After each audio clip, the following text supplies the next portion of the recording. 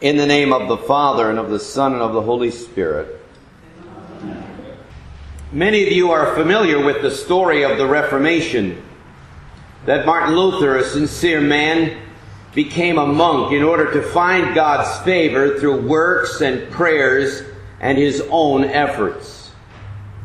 But he discovered through reading the Scriptures, the gospel, that Jesus Christ, while we were yet sinners and hateful to him, gave himself to agony and death, that we might be declared acceptable to God, receive his righteousness and eternal life, and all this through faith. This was the core, the mainspring, the central idea, the bottom line of the Christian faith, which had become obscured by many human ideas, traditions, claims, deceptions, and even exploitations from those who would make money out of the soul's need for security and wholeness. One of these exploitations of people's spiritual needs was the practice and sale of indulgences. Originally, when you confessed a sin to the pastor, say breaking a pot or such, you would be asked to make it right by replacing that pot, and the pot owner could be satisfied by a payment of the pot's price. But many sins could not be so easily satisfied. Cursing an unknown stranger, for example, could not be satisfied if you couldn't identify the person who had been so offended. So the practice arose of selling certificates to be used in confession to cover or satisfy these irreparable sins. And they sold greatly, especially during the Crusades, when you could pay a substitute to go fight in the Holy Land in your own place. And the effect of this and other practices was to obscure the gospel, the truth that the Son of God paid what we could not to reconcile us to God. So Luther drew up 95 theses, points to debate, to clarify the issues, to show how the sale, even the concept of indulgences, belies, gives the lie to the gospel. He posted them on October 31st, All Hallows Eve, which has become our Halloween, the day before All Saints' Day, and they became famous overnight. Soon all Europe was demanding reform and a return to the gospel truth. Later on, when asked about how he started the Reformation, Luther replied, "The Word did it." Melanchthon and I were just sitting in Wittenberg, drinking our beer after a day's teaching in the university, while out in the world God's Word was changing hearts and minds to reform His church. If we are to be authentically Lutheran, we must not celebrate the person of Luther, but like him, point to God's Word. That is the message that changes hearts, beginning with our own. Now it struck me that the epistle for this day, 1 Thessalonians 2, verses 1 to 13, could have been written by Luther himself. I'll change just one place name, and you can imagine Luther saying the words of our text. "For you yourselves know, brothers, that our coming to you was not in vain. But though we had already suffered and been shamefully treated at the diet of worms, as you know, we had boldness in our God to declare to you the gospel of God in the midst of much conflict. For our appeal does not spring from error or impurity or any attempt to deceive. But just as we have been approved by God to be entrusted with the gospel, so we speak, not to please men, but to please God who tests our hearts. For we never came with words of flattery, as you know, nor with a pretext for greed. God is witness. Nor did we seek glory from people, whether from you or from others, though we could have made demands as apostles of Christ. But we were gentle among you, like a nursing mother taking care of her own children. So, being affectionately desirous of you, we were ready to share with you not only the gospel of God, but our own selves, because you had become very dear to us. For you remember, brothers, our labor and toil. We worked night and day, that we might not be a burden to any of you, while we proclaim to you the gospel of God. You are witnesses, and God also, how holy and righteous and blameless was our conduct towards you believers. For you know how, like a father with his children, we exhorted each one of you, and encouraged you, and charged you to walk in a manner worthy of God, who calls you into his own kingdom and glory. And we also thank God constantly for this, that when you received the word of God which you heard from us, you accepted it not as the word of men, but for what it really is, the word of God, which is at work in you believers. Thus far our text. Now, since Luther's Reformation was in many ways a reassertion of St. Paul's emphasis on the grace of God, it is well for us to consider on our celebration of the Reformation Paul's words. Speak not to please man, but to please God, who tests our hearts. Now, in the first place, this means that we do not tell lies about God. For we are tempted to tell others what they want to hear, especially about God. People don't want to hear that what they're doing is wrong. People don't want to hear that there is an eternal punishment for those who refuse God. So we avoid telling them the truth to avoid disapproval or worse. Because telling the truth can lead to persecution. And so we are tempted to tell others what they want to hear. Others tell others what they want to hear to manipulate and wheedle. Oh, there are some in the religious field who are very good at manipulating your feelings and emotions to get you to give to their particular ministry or cause.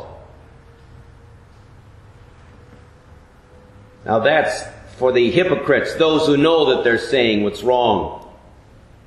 But there are others who tell lies about God without knowing it. And we too are tempted to speak what is in our hearts or in our conscience as the Word of God. The only problem is that unless your heart has been steeped in the Word of God, unless your conscience has been formed by right instruction, our hearts are deceived. Few things are more deceptive than the heart and its desires. Freud was wrong about many things, but he was right about what is in the unconscious or subconscious of the human mind. It's full of conflicting and self-centered desires. And so our hearts are often deceived about the truth. And unless tempered by God's Word, we may easily preach a self-centered lie instead of the God-centered truth. And in the same way, our conscience may be malformed. I recently read the autobiography of the great Apache chief Geronimo. Geronimo killed whites because other whites had killed his family, and so other whites killed Indians because Geronimo had killed whites. Each thought that he was being loyal to his group and doing what was right and brave and courageous. But of course, a lot of innocent people died in this circle of violence. Many a story is told of an American or a British man who for 5 years or so hated the Germans and fought the Japanese, and then when peace was declared they couldn't get over it. They wanted to keep attacking every Jap or German that they met. So our conscience is often uninformed or even malformed, telling us that right things are wrong and wrong things are right. Some will appeal to the church. the people of God or her traditions for guidance in these questions.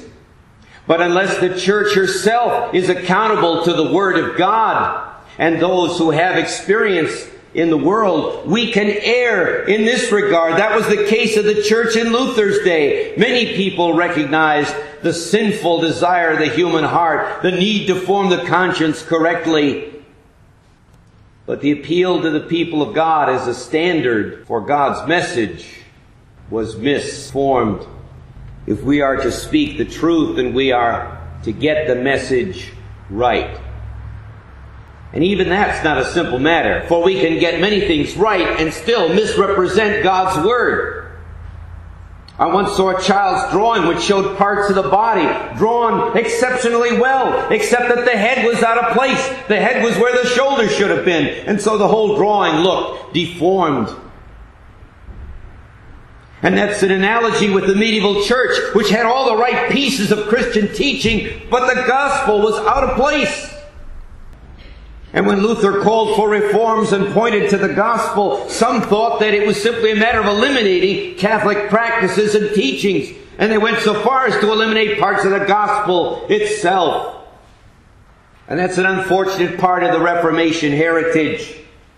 For the Reformed and Presbyterians deny that Christ is truly present in the Holy Supper of the Lord, though it is part of the gospel. Baptists deny the regenerating power of holy baptism, though it is clearly taught in the Scriptures.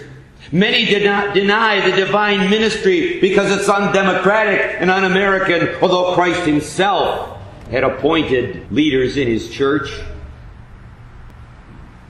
Now we can think we've got it right, and yet people don't hear what we're saying.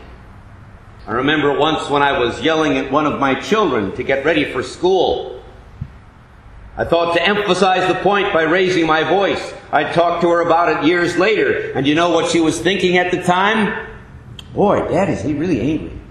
She wasn't thinking about getting ready for school at all. What I thought would emphasize the point, she found a big distraction. And I'm sure this is true with our attempts to reach other people with the gospel of Christ. The message that we think we're conveying is not coming through. Do you know what message many people take away from their church experience? All they want is money. How do they get that impression? How can you go to church year in, year out, hear about the gospel of Jesus, and get the impression the church is only interested in money? Here's why. Because the only time a fellow church member got up close and personal to you was to ask you for a pledge. If we're not getting up close and personal to people in their times of need, to share Jesus Christ, we may not be conveying that message the way we think we are. Now, the church is always in need of reformation. Not that it always needs changing. That, unfortunately, has become a slogan for some of the liberal churches which claim that God is speaking through history and therefore we've got to change to keep up with the times. No, the church is always in need of reformation because we are always changing without realizing it. And so we have to go back to the source, to the Scriptures. We have to examine ourselves and ask what messages we are sending and make sure that it's the authentic message we find in God's Word. As in family or work, we have to ask ourselves, what are we really saying to our spouse, our children, our workers?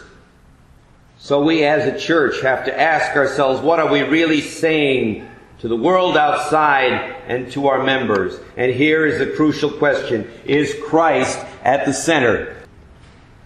For if Christ is not at the center of our message, our activities, our program, our church, then we are malformed, more ugly than that child's drawing I described for you, and as in need of reform as the medieval church in which Luther did his work. So we need to ask ourselves, do the things that we do in this congregation point to Christ and lead people to Christ? Or do they distract from Christ and lead people away from Christ? It's not that the things we do in and of themselves are good or bad. But how are they organized? Is Christ at the center? And once we get that message right, The third thing is not to belie God's message. Now, to belie means to show that we think the message is not true. It's like when someone says, "Oh, have some of my newly baked cookies." Then you make a face and go, "Ugh." You're belying that message. Paul says we are to act to please God who tests our hearts. Paul was sincere. Luther was sincere. They had faced danger. They'd made tough decisions. And without obvious persecution in our community, we can easily fool ourselves into thinking we're sincere, when in fact we're not. King David is the famous example of a godly person who, in a time of ease and security, fell into sin when he sinned with Bathsheba.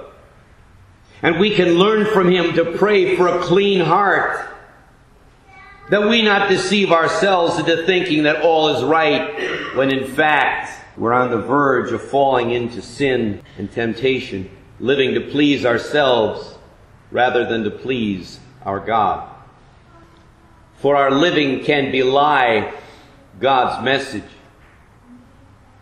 Do we speak of His forgiveness but fail to forgive others?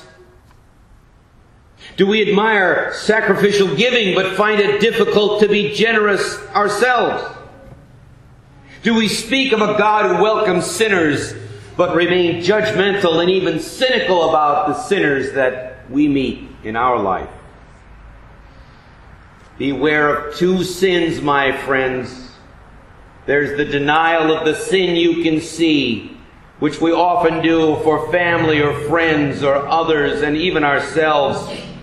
And the judging of the heart that you cannot see, which we often indulge in towards other people that we don't happen to like or love. St. Paul says, walk in a manner worthy of God, who calls you into His own kingdom and glory. God gets the glory, the praise, and we do the walk. As we walk, we are invited to look back to St. Paul and Martin Luther and rejoice in the Word that sustained them and did remarkable things in the world. We're invited to look forward to the coming of our Lord Jesus Christ, who accepts us by grace and sustains us on our way and has promised to come and make all things right. And in the meantime, His Word is active in our hearts and enables us to speak the words in life and in worship which are pleasing to Him. May the Word of Christ which dwells in you keep you until the day of His coming. Amen.